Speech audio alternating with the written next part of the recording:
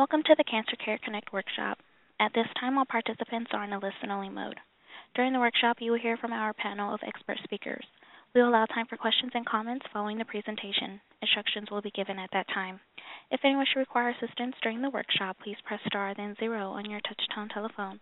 As a reminder, this workshop is being recorded. I would like to introduce your moderator for today's workshop, Dr. Carolyn Messner, Director of Education and Training at Cancer Care. Please go ahead. Oh, thank you so much, Ayala. And I, too, would like to welcome everyone to today's Cancer Care Workshop, update on the treatment of colorectal cancer. And today's program is a collaborative effort between Cancer Care and many other cancer organizations. And we are also have some colorectal organizations as well that are collaborating with us, Colorectal Cancer Alliance and Fight Colorectal Cancer. So there are other groups here that are specific to colorectal cancer and other groups that are actually helping us to promote this program heavily. And so because of that and because of all of your interest in the program today, we have over 465 participants on the call today. You come from all of the United States, from both very rural areas and very urban areas as well as suburban areas, so all different regions of the country. And we have today on the call over 465 participants. And we also have some international participants today on the call from Canada, Ireland, the United Kingdom, and Venezuela. So it's a bit of a global call as well. And we're delighted with your response to the program today. And today's program is supported by Ethicon, part of the Johnson & Johnson family of companies, a grant from Genentech, and an independent educational grant from Merck & Company, Inc. I really want to thank them for their support of the program and also for their collaboration in making this program possible. Now, we have wonderful speakers on our program today, from best to the best, I think. And our first speaker is Dr. Albie Benson III. Dr. Benson is Professor of Medicine, Associate Director for Cooperative Groups, Robert H. Lurie Comprehensive Cancer Center, Northwestern University. And Dr. Benson is going to be addressing an overview of colorectal cancer, treatment of metastatic refractory colorectal cancer, novel treatment approaches, and predicting response to treatment. It's my pleasure now to turn this program over to my esteemed colleague, Dr. Benson. Thank you, Dr. Messner, and thank you all for joining. This is a particularly important topic since March is Colorectal Cancer Awareness Month, and this is a welcome opportunity to discuss this important disease. Just as a reminder, the colon represents the last 6 feet of the intestinal tract, and attached to the colon is the rectum, which is the last 5 to 6 inches of the intestinal tract. The colon has very important function. It's not only a reservoir for fecal matter, but it also is important since it does absorb water and other nutrients. In addition, there is tremendous interest in the normal bacteria that occur in the intestine. And this is referred to as the microbiome. And this is an area of intense research now because what's been observed is that our microbiome has been changing over years. And there are theories that with this change, this may actually be linked to rising incidence of colorectal cancer, and in fact may be an important reason why we are seeing a rise in younger individuals under age 45 who are developing colon cancer. At the same time, we are seeing a decline in older individuals with colon cancer. But having said that, it remains a major health problem. The incidence is lowest in Asian Americans and highest in African Americans. There are known risk factors. So there are genetic risk factors. These are factors where people are born with risk. In the world of colorectal cancer, the genetic risk is an important subgroup of people, but is far less common than the bulk of people who develop colorectal cancer. If you have a first-degree relative, meaning mother, father, brothers, sisters, for example, who have colorectal cancer, you are at increased risk. The highest risk group tends to be people if they have had a primary colorectal cancer younger than age 45. But there are other risk factors such as diabetes, obesity, alcohol use, smoking, the Western diet. And in fact, there's a great deal of investigation looking at factors such as diet, as well as other lifestyle factors such as exercise that may be important, as well as, for example, the role of vitamin D in preventing colon cancer, as well as aspirin. About 70% of all colorectal cancers are what we call sporadic. That means that there's no defined family risk. About 20% are familial, so that we see family members who have colorectal cancer, and then there are others who have a clear genetic risk. The most common is known as Lynch syndrome. The goal of caring for a person with colorectal cancer is certainly to evaluate to see who can undergo surgery.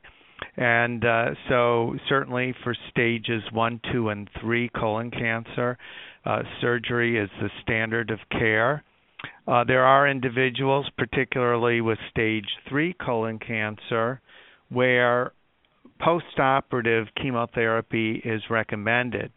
And one of the newest developments is to evaluate whether the standard 6 months of what is termed adjuvant chemotherapy is necessary versus 3 months.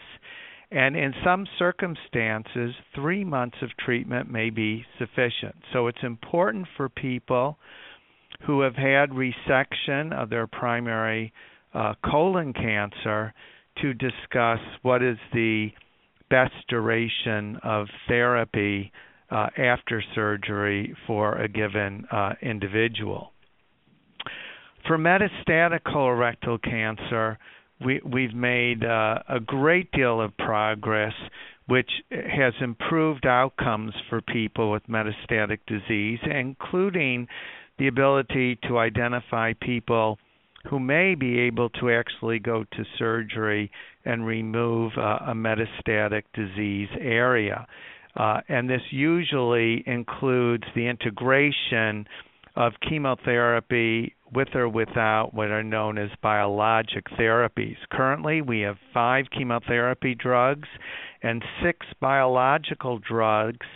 And with this number of agents, literally we have hundreds of different combinations and sequences that we can consider for each individual person.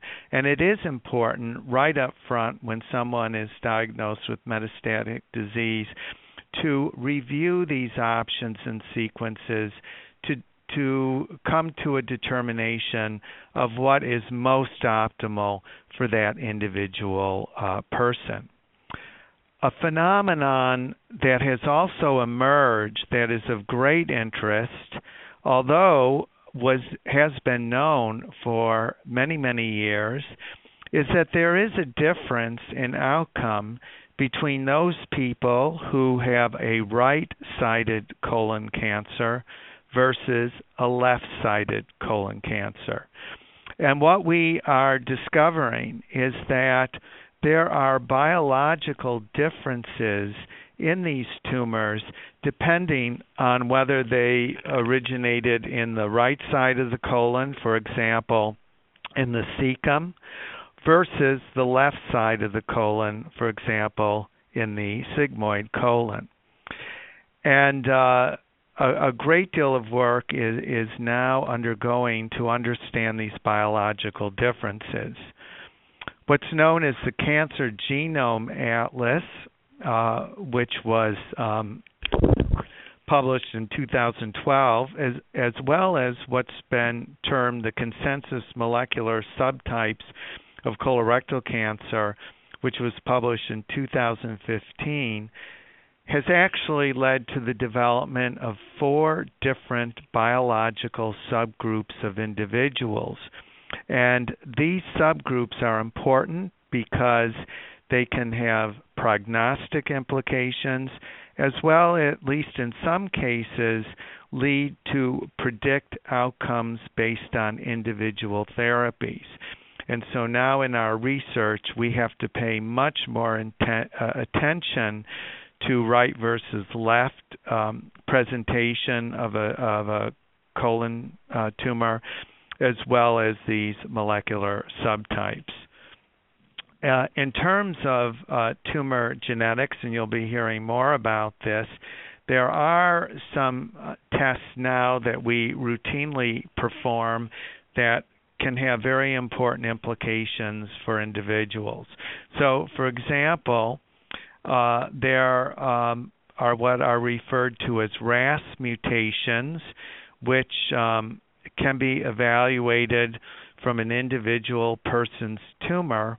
And this is important because it can determine whether an individual is a potential candidate to receive a group of biological therapies.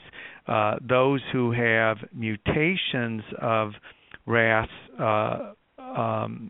tend not to benefit from certain biological drugs that we can offer people, and so it's a very important distinction.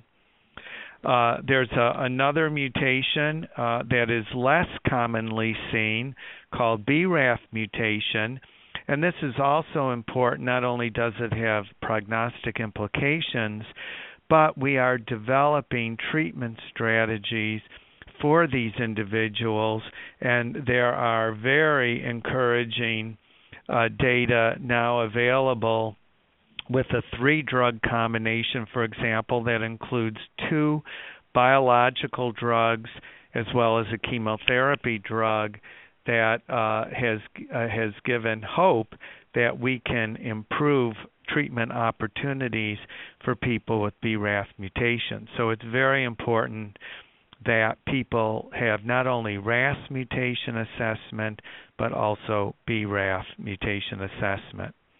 And yet another biological phenomenon that we can study in patients' tumors is referred to as the DNA mismatch repair pathway.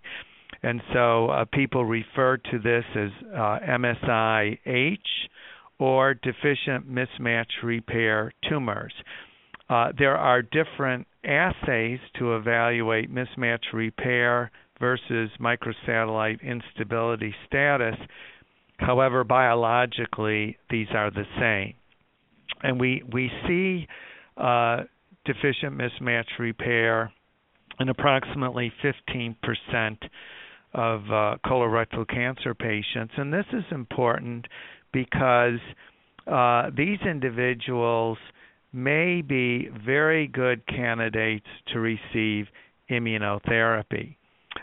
Just very briefly, with mismatch repair, this refers to what are called microsatellites, which are short repeating DNA sequences across the genome.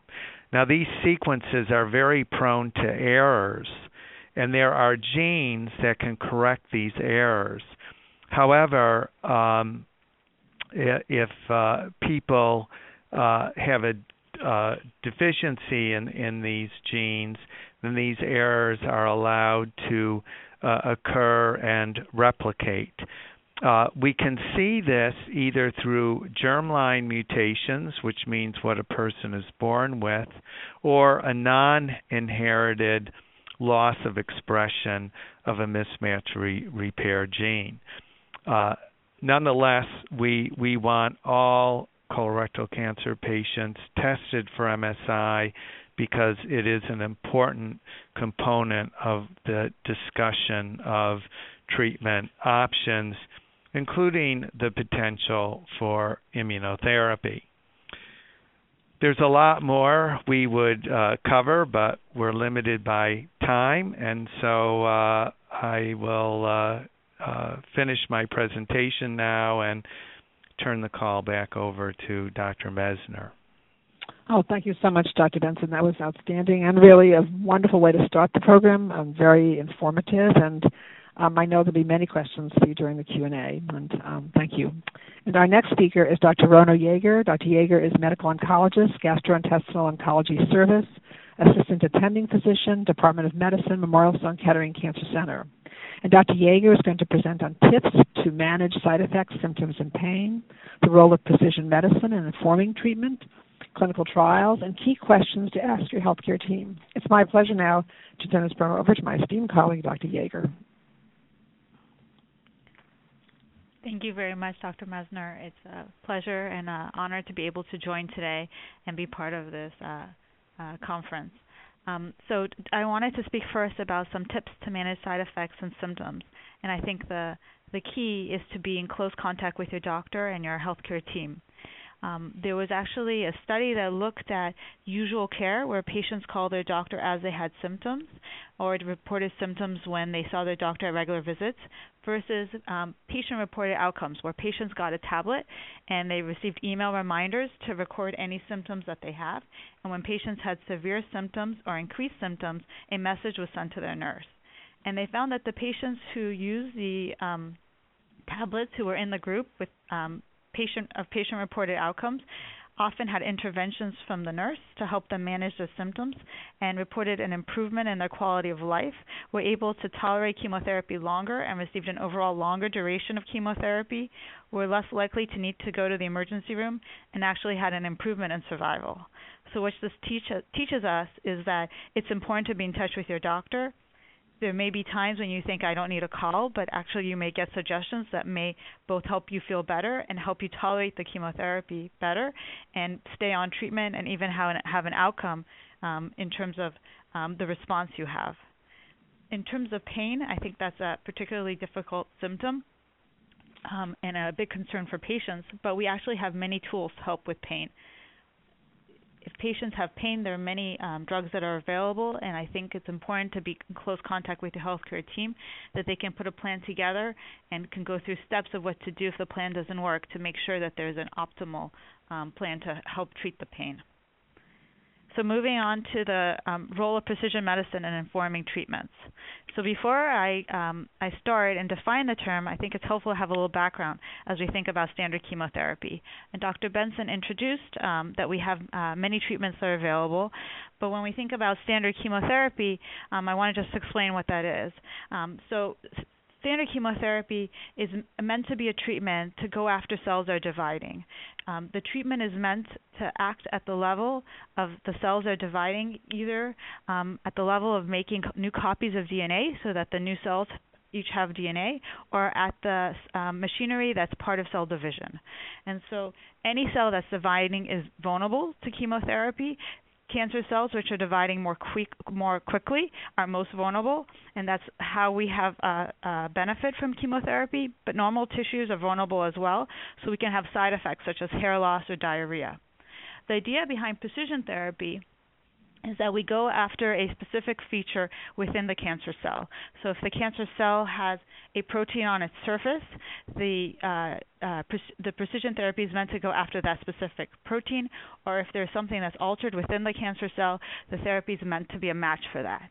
And it's often described as a lock and key, where the key is the change within the cancer cell, be it more copies of something on its surface or an altered protein, and the lock is the treatment, which is meant to be an exact match. And so when they match together, we get a selection for the effect on the cancer cells and hopefully kind of a precise treatment. The idea is also that the treatment is precise based on what's going on with the patient's tumor, and is not a treatment that we give to everybody, but rather where there is that key, we try to find the matching lock. In colon cancer, as Dr. Benson alluded, we have some biologic therapies which are already approved, and specifically we have a targeted drug with inhibitors of a protein called EGF receptor. The drugs are called cetuximab or Erbitux, or panitumumab or Vectibix, and they are drugs that bind to a protein on the surface of the colon called the EGF receptor, and they basically turn off this protein and stop the signal that's coming from this protein that allows the cells to divide. We know that many colon cells are sensitive to the EGF receptor, and it's an important signal for the cells that tells them to divide, and so binding with this targeted drug and blocking that signal can cause the tumor to stop growing and to shrink. However, we know this is an imperfect target in that in colon cells we have the normal receptor, the normal EGF receptor that's important, and that same receptor is also expressed in some other tissues. So we see side effects like we do with what we think of as standard chemotherapy. So patients who receive these drugs can have a rash because this protein is important in the skin, and can have electrolyte abnormalities because this protein is important in the kidneys as well. Not all patients respond to these drugs, and as Dr. Benson mentioned, we have tests that suggest that patients who have certain mutations within their tumors are less likely to respond to these drugs, or patients whose tumors have developed in different parts of the colon may be more or less likely to respond. The hope is that we're going to develop these precise medicines further and be able to have better matches for patients based on whatever has been altered within their tumor to allow the tumor to grow. And the goal is to really have a precise match, and clinical trials are now trying to take the information we have about the genetic makeup of patients' tumors to match them to a drug that may be focused on what is the alteration. So there are currently two groups where this is furthest along. Dr. Benson touched on one of these groups, and I want to take a moment to touch on this as well. So the first is a group that is called HER2 amplified. What that means is there are more copies of the HER2 gene within the tumor, and the HER2, like the EGF receptor, is a receptor on the cell surface, and so these patients have in their colon tumors many more copies of this receptor that allows the cell to have a constant signal that it's a good time to grow. Clinical trials have taken advantage of the fact that HER2 medications that block HER2 are already FDA approved in breast cancer, and we know that combinations of these drugs in clinical trials have shown activity that many patients can respond. And this is an area of research, and there are a whole generation of clinical trials now going forward looking at treating patients who have these HER2 amplifications. About 3% of patients with colon cancer have HER2 amplifications, so it's a small group, but it's a group that may benefit from these specific treatments. The second group Dr. Benson mentioned as well are patients who have mutations in BRAF, specifically a mutation called V600E. What that means is at the 600 position, a V was substituted for an E was substituted for the V. This occurs in about 8% of patients who have metastatic colon cancer, and it's important because we now have drugs that can bind to BRAF and can actually act at this target. So unlike the HER2 or EGFR, BRAF is a protein within the cell. It is a protein that regulates cell division, and the V600E mutation creates basically puts this protein on all the time and doesn't allow it to turn off. So there's a constant signal to the cell that it's time to divide. The drugs that are currently developed can bind to BRAF and can turn it off. What we know is giving these drugs alone is not sufficient because the colon cells can still grow, but the early data suggests that combinations may be able to work together to really block signaling and block that signal to the cells as time to grow and lead to tumor regression. There is a Phase 3 trial, which is a trial that's trying to get FDA approval now, called the Beacon study, that is looking randomized at a targeted therapy combination for patients who have BRAF V600E mutations within their tumor compared to standard chemotherapy to see which one is more effective. When we think of clinical trials, there's been a lot of excitement and research in the use of immunotherapy. So this is also a targeted treatment, but here rather than targeting the tumor, we're targeting the immune environment. And the goal is to help patients' own immune system attack the tumor and destroy the tumor. our immune system is set up not to go ahead and attack ourselves, and there are many brakes on the system so that if we see something that is self, the immune system doesn't go after it. However, cancer cells are slightly different from the rest of us because they've developed alterations along their progression to become a true cancer that allow them to grow and that could be seen by the immune system as different.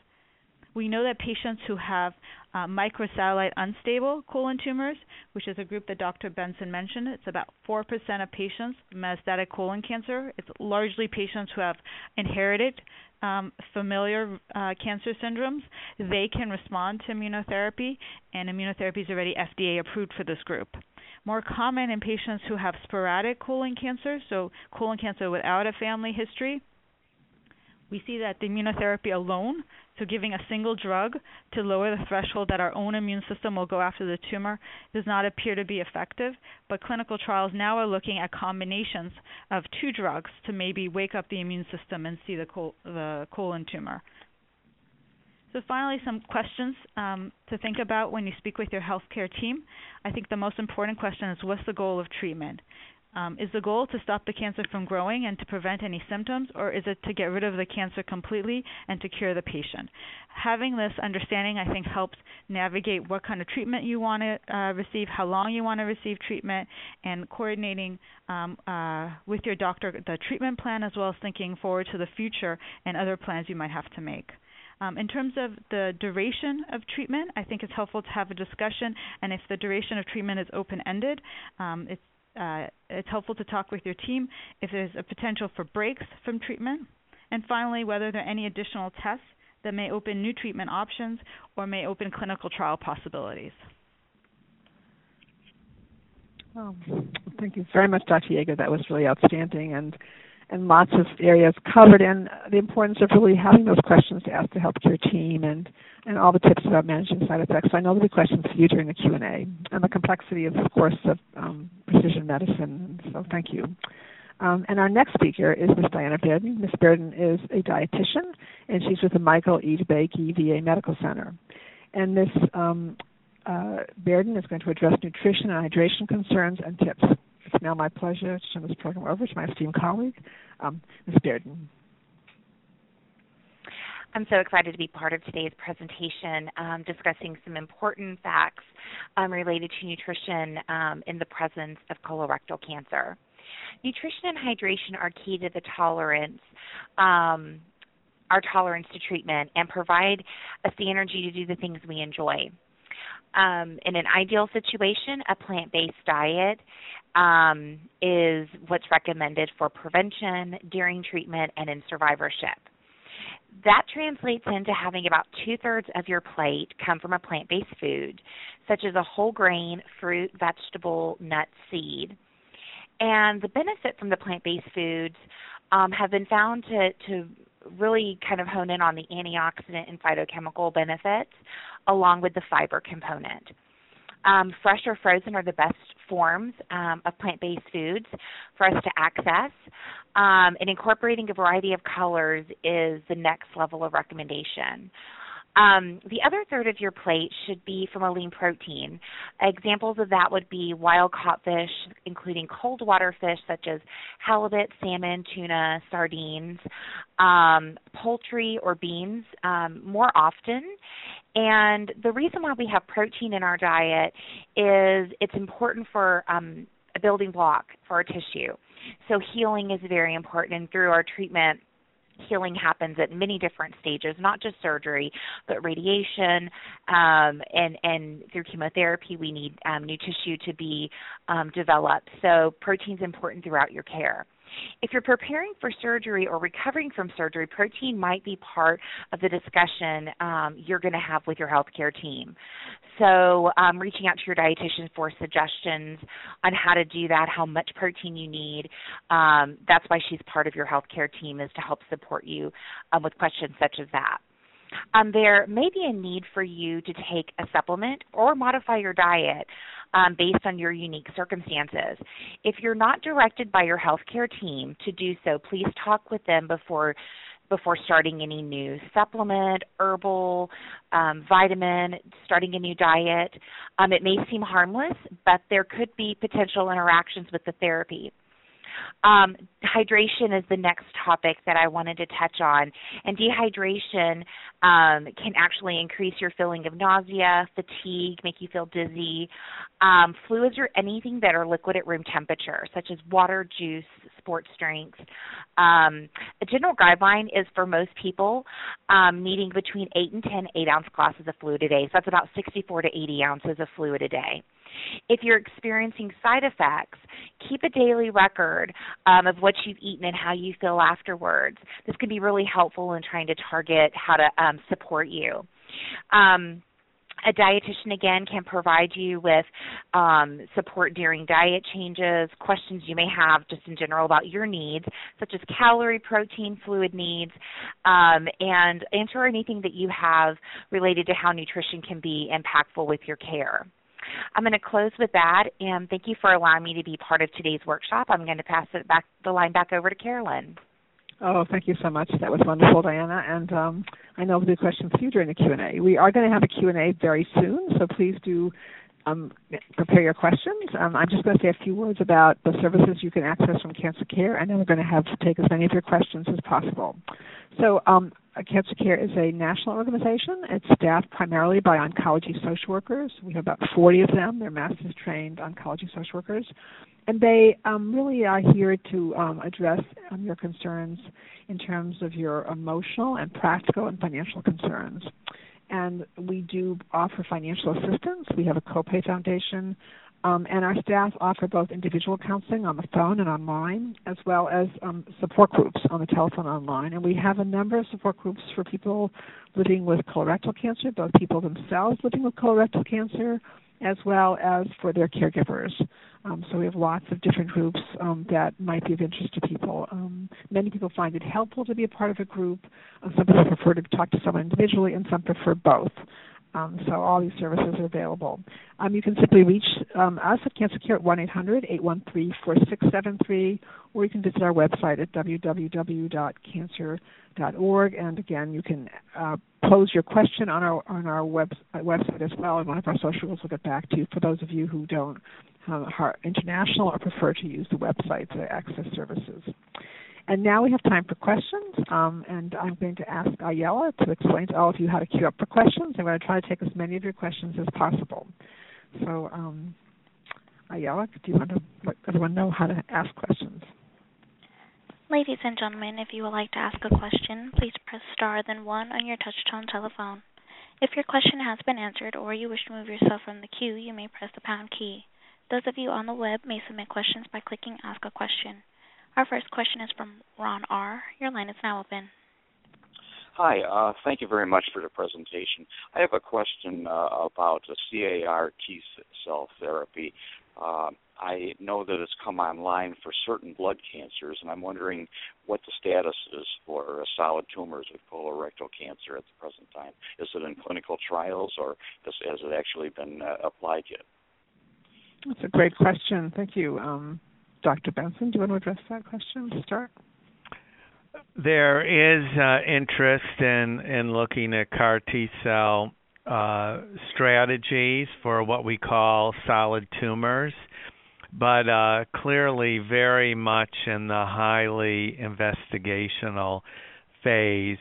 And so there are some centers across the country that are carefully identifying individuals to see if this would become an option for patients. But it's very much at the highly experimental phase right now. Perhaps Dr. Yeager has some other thoughts too. I completely agree. Yeah. Excellent. The question from one of our online participants. This is a question for Ms. Bearden. The question is, many of my Asian patients are interested in culturally appropriate diet during their treatment. Are there any resources of Asian plant-based recipes online? That's a good question. I know AICR works to provide some really good patient education material. They also have a cookbook, and I remember it being pretty diverse and representative. Really, it just translates in very similar to, what I said. We look at the plant-based foods and the whole grains, the fruits and vegetables, nuts and seeds, things that are also in the Asian diet. And then, of course, the protein sources. Fish, I know, is a large part of their protein base, as well as different beans and things like that. So you may be really successful looking at the American Institute for Cancer Research as a great resource to get some recipes and some menu ideas. Excellent, thank you. And we also suggested, of course, that some of your patients may want to also speak with their healthcare team, and also the dietitians on their team as well may have some suggestions as well. And AICR is an excellent reference point to kind of to contact them as well. Great question, though. Excellent question. And I think, could you say a little bit also, Diana, about just the culturally sensitive aspect for all of the diet, for all populations? How do we translate some of these, people are very familiar with the diets that they grew up with, and sometimes some of the changes are more complex for some than others. If you could say something about that. Yeah, the knowledge of the culture is very important, because seasonings, herbs, their methods of preparation, it all comes together as to what's a way to help kind of still assist the patient with that relationship they have with food and the feelings and emotions that come with that, which is very important through their treatment, because food is very important for all of us, especially people sometimes have a lot of emotional connections with their culture foods. And so learning about the cultures, I know in different regions of the United States, we have higher populations of Hispanic population, German population. So I would recommend becoming more connected with,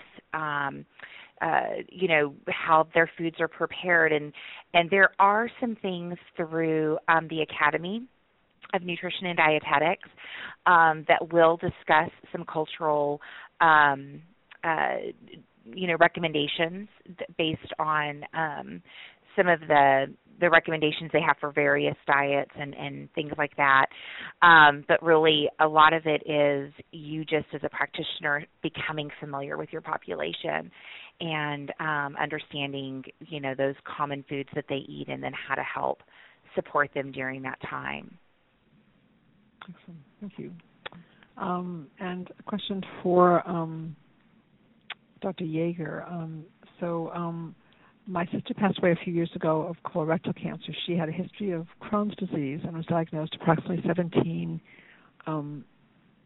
years after blockage and a resection without ostomy. And currently, now the sister is now 71 years of age, and I'm concerned about my genetic risk, and is there any way to test for it? And so far, my colonoscopies have been negative. So any thoughts that you might be able to offer in a general way for this particular online question would be very helpful. For sure. So anyone who has a first-degree relative with colon cancer, if the first-degree relative is diagnosed younger, we want them to also have a colonoscopy sooner and to be more aggressive, at least 10 years prior to the diagnosis. It sounds like your sister may not have been so young when she was diagnosed, but she did have a risk factor with the Crohn's disease. And what we're starting to learn is that different colon cancers that develop from different risk features may be different. IBD-associated colorectal cancer appears biologically to be very different than sporadic colorectal cancer. It's possible she has a history of Crohn's disease and developed a sporadic colon tumor, or it's possible that the Crohn's disease created the inflammation that put her at risk for the development of colon cancer. And we know that patients with IBD are at increased risk and should have more frequent colonoscopies. Patients with IBD who have a history of at least 8 years of IBD are usually recommended to have close surveillance. That being said, if you have no history of IBD and just the family history of colon cancer, and I think I caught that you were in your 70s, you should continue to have regular colonoscopy screening. If you have no abnormalities, colonoscopies can be done even 10 years apart, so 5 to 10 years apart. Just touching on the issue of IBD-associated colorectal cancer, currently we treat them the same as sporadic colorectal cancer, but we know that they're different. Colon cancer in patients who don't have IBD usually develop as an outgrowth, so we see a polyp, and that allows us to intervene. And the polyp is usually precancerous, and so removing a polyp is both preventative and, in that sense, can actually not only catch the cancer early, but can catch at a point before it develops the cancer. Patients with IBD often have ulcerative lesions or strictures and don't have the kind of the growth of a polyp that can be easily detected. And the pathways involved in the development of these tumors are different. And it's an area where we're starting to learn more as our technologies improve to study these tumors further. And I think if you have no history of IBD, you can follow regular surveillance guidelines. But if you have a history of IBD, I would speak with your doctor and see if they can maybe plug you into some of those research studies to try to make sure that we are doing everything we can, both to learn from your experience and also to do the appropriate surveillance. Excellent. Thank you. And Dr. Benson, do you want to add anything? Or?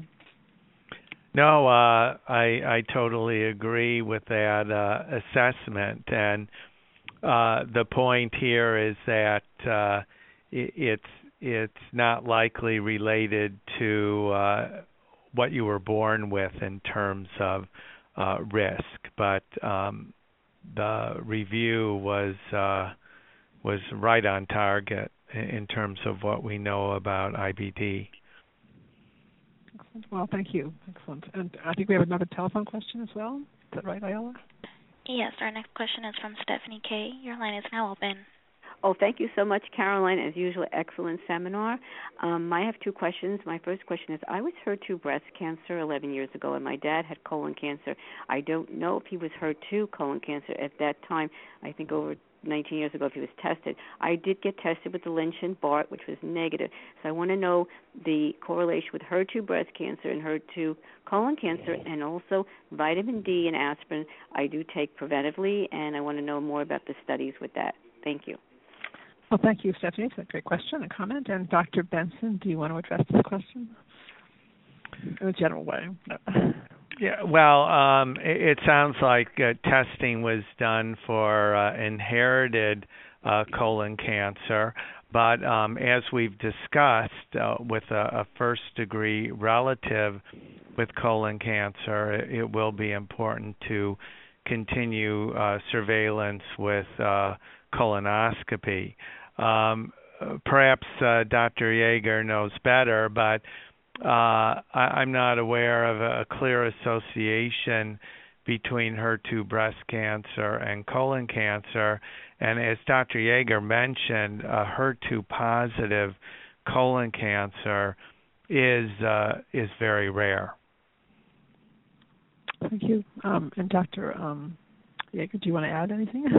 Yeah, so I agree. I mean, if we think about cancers, it's really the cells are growing and they're not stopping, and so that's how the cancer develops. And so the HER2 is an important protein in the growth of cells, and so the breast tumors are more likely to take advantage of HER2 and to make more copies to grow. It's not as common in the colon, but it's basically a similar way of the cell basically being able to grow and develop into a tumor. I agree with Dr. Benson. There's no relationship that we know of, but we can take advantage of all the experience in breast cancer. So breast cancer is common. HER2 amplification and mutations are very common in breast cancer, and there are many drugs that have been developed there, and they're already FDA approved. So as we now start to understand this is a subset of colorectal cancer, we can take advantage of that and have drugs that are ready. We know the dose, we know how to give them, and use them in our clinical trials.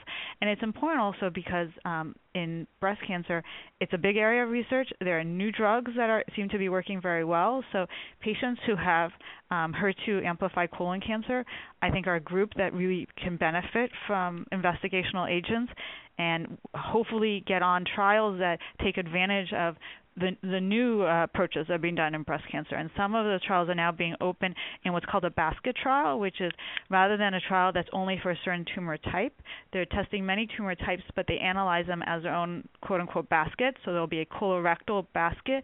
So even though HER2 is not common in colon cancer, there are enough patients that the study may be written to have, we're going to have our own small group of colon patients within this basket. And the baskets are driven usually by something like a genetic change, like the HER2 amplification.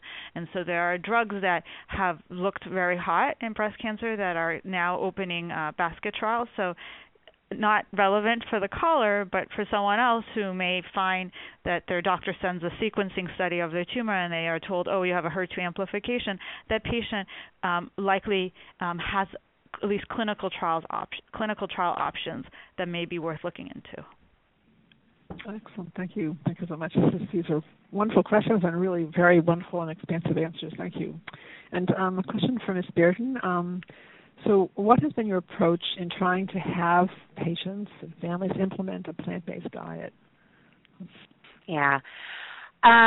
Well, you have to start where the patient and family are. And remember, the patient is your focus. So understanding the dynamics on how food's prepared, who's shopping, and then what the patient's willing to do. Everyone's level of readiness is a little different, and this is where I find motivational interviewing to be really helpful, allowing the patient to set their goals. You do have to get buy-in, but the patient also has to take responsibility as well of the choices they're going to make. And I've seen that be really successful, and family most of the time want to help support that. You just have to work through some of the limiting factors that may exist, financial, location, access, those sorts of things. But for the most part, it's just connecting with the patient on, let's see what you're doing right now and making small steps towards that goal. Diet isn't the only intervention out there. And there's a lot of emphasis put on diet. And so I always want patients to recognize the whole body approach, physically active, stress reduction. So if they're not quite ready to make a change with their diet, there may be another avenue where change can be made and still have that reward of that I'm doing something for myself and reducing my risk. But again, it's all about the patient, where they are, what they're willing to do, and then trying to help them fit that into where their life is and where they are. That's excellent to answer that. Thank you. And there is a group out there called Cooks for Your Life. It's actually a nonprofit.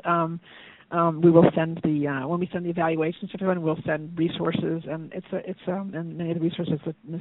Bearden has mentioned, but we'll include that one as well. And they actually they do workshops throughout the country in both hospital settings and other nonprofits and cancer support community or Gilda's Club or in just many different organizations. They do things around survivorship month as well. And in June, they'll do presentations. And but they will actually have recipes on the website, simple things that people can do that look really interesting, but really not too time-consuming for people. And so those might be a nice resource to look at as well. But I think Ms. Bearden makes an excellent point. We do have to start where the person is, and recognize that people have so many other things going on, and It's a work in progress. I guess I'm going to ask Dr. Benson and Dr. Yeager if you also wish to add in on this, because I know that is an issue that probably comes up a lot with your patients as well when you're treating them, what they should do. Yes, we have lots of discussions about diet and various supplements, and we readily refer to our nutrition services. Once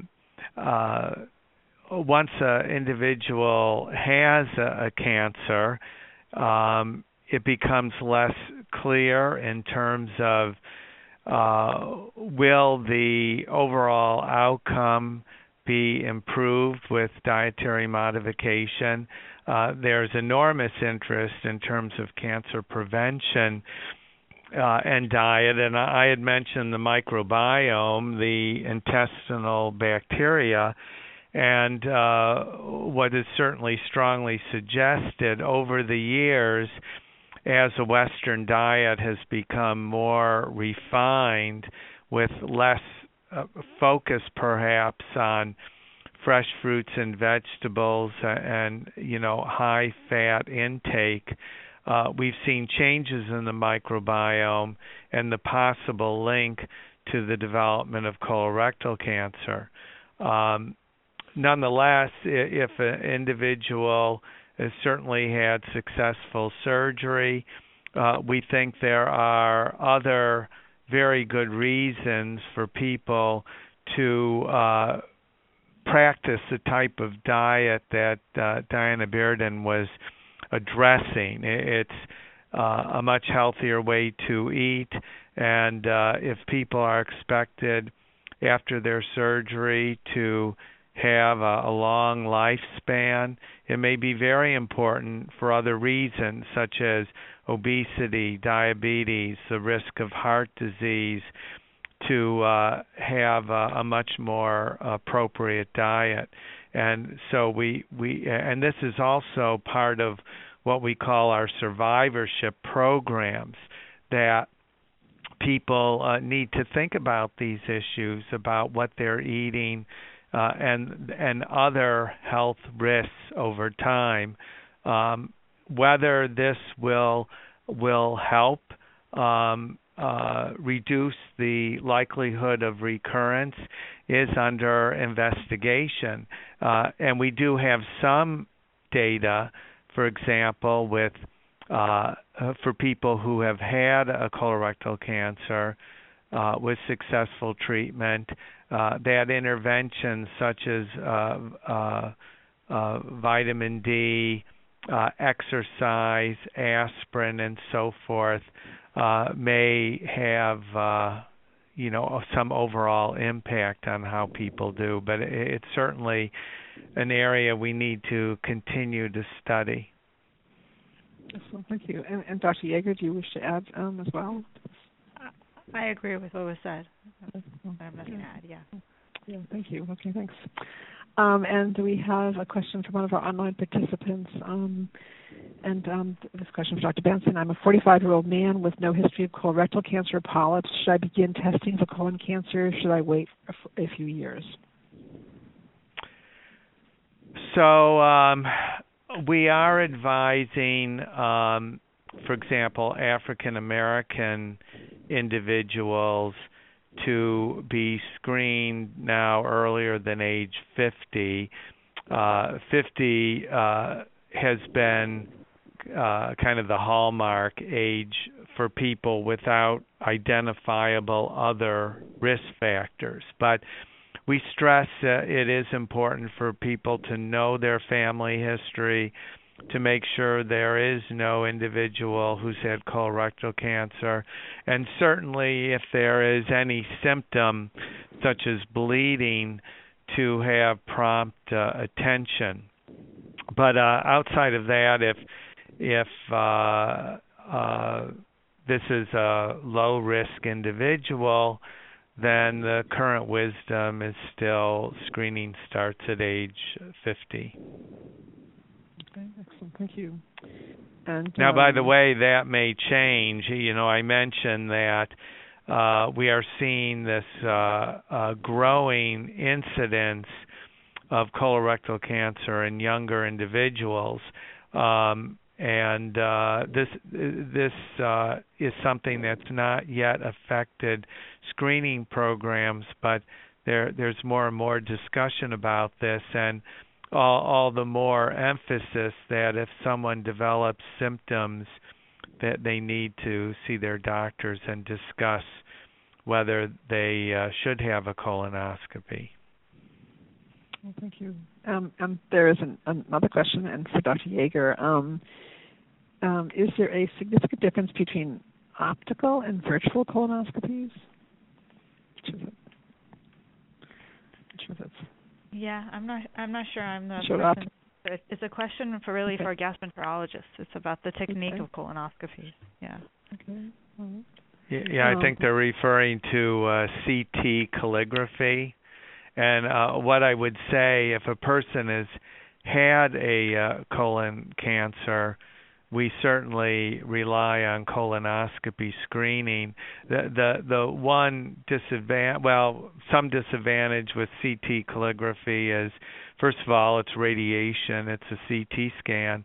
And if there is an abnormality, the individual will need colonoscopy. So it is something, though, to discuss with a gastroenterologist in terms of the technique of screening. Excellent. Thank you. And so another question, and for this one, for Dr. Benson, if I did not respond to Avastin, would that be indicative of my response to other targeted treatments? No, it would not be. We do not have predictive factors yet to identify those individuals who are most likely to benefit from the drug Avastin, also known as bevacizumab. There are also other drugs in this class for treatment of colorectal cancer. And for those agents also, we do not have predictive factors. But no, that would not predict if someone will benefit from other interventions, including other biological therapies. Excellent. And another question for Dr. Benson. I'm a metastatic colorectal patient, and I'm concerned about my children's risk. What screening or testings are available to them? Is this something you would recommend? And just a general, again, that's just a general question from one of our participants. Well, and Dr. Yeager made some very good points here that for younger individuals who are diagnosed with colorectal cancer, we subtract 10 years from that age. So if a person developed their colorectal cancer at age 50, we would want family members screened by age 40. For a person who is older, so say if someone is 60 years old, for family members, perhaps age 50 or a little before age 50 falls under current recommendations. But we also emphasize to make sure there's no other potential that it's an inherited colon cancer. So that has to be discussed. That's where MSI testing of the colon tumor comes into play also. But it's important to review family history in detail. If there's any question, it's important to seek the advice of a genetic counselor. But that rule of thumb in terms of what I mentioned in terms of age is what's currently employed. Thank you. And Dr. Yeager, do you want to comment as well? I agree with what was said. Well, I have to say, I want to thank our speakers who've been phenomenal. I have to say this has been an amazing call, and I want to thank all of you who've been listening and all of you who've asked such really great questions. These are really amazing questions, I have to say. So I want to thank everyone, both the participants and our speakers, for being terrific. And many of you have been listening as well and have questions that you haven't yet had answered. So I want to just address your concerns about questions that you still have. So for any medical questions that you may have still about your own situation, of course, and for those of you who already asked questions as well, of course your healthcare team is a very good place to go back to, even those who asked questions today, to take that information back to your treating healthcare team. I think for many of you on the call, this information allows you to ask more informed questions and also allows you to actually feel a little bit more confident in asking questions of your healthcare team. In addition, however, some of you may like to call other places to get information, and so I do recommend the National Cancer Institute, 1-800-422-6237. They also have a live chat feature at www.cancer.gov, and you'll be getting that information in the evaluation information we'll be sending you. Resource information we'll be sending in addition to the evaluation. And so that's a wonderful chat. That live chat feature is very nice for people both in the U.S. and internationally, where you can get your questions answered from the National Cancer Institute that does have very reputable, of course, and very excellent information. And we also have partnered with various organizations on today's program that are a good resource to you as well to contact for any questions you may have about colorectal cancer as well. So most importantly, as we are concluding the program today, I don't want any of you to feel you're alone in coping with colorectal cancer or any type of cancer. I want you to know that you're now part of a support community and that we're all out here to help you. And there are many organizations today that will be sending you information to contact for support, and you also can access support from Cancer Care, of course, both from our oncology social workers in terms of practical and financial assistance, as well as joining one of our support groups or getting individual counseling. Those are a lot of people find those very, very helpful. And I do want to mention a program that we're offering, actually, for those of you who might be undergoing chemotherapy. We are doing a program on preventing chemotherapy-induced nausea and vomiting on Monday, April 16th from 1:30 to 2:30 p.m. Eastern Time, and that might be of interest to some of you as well. So, again, I want to thank you all for your participation today. And I want to thank you all for your participation, and I want to wish you all a very fine day. Thank you all. Ladies and gentlemen, thank you for your participation. This concludes the workshop. You may now disconnect. Everyone, have a great day.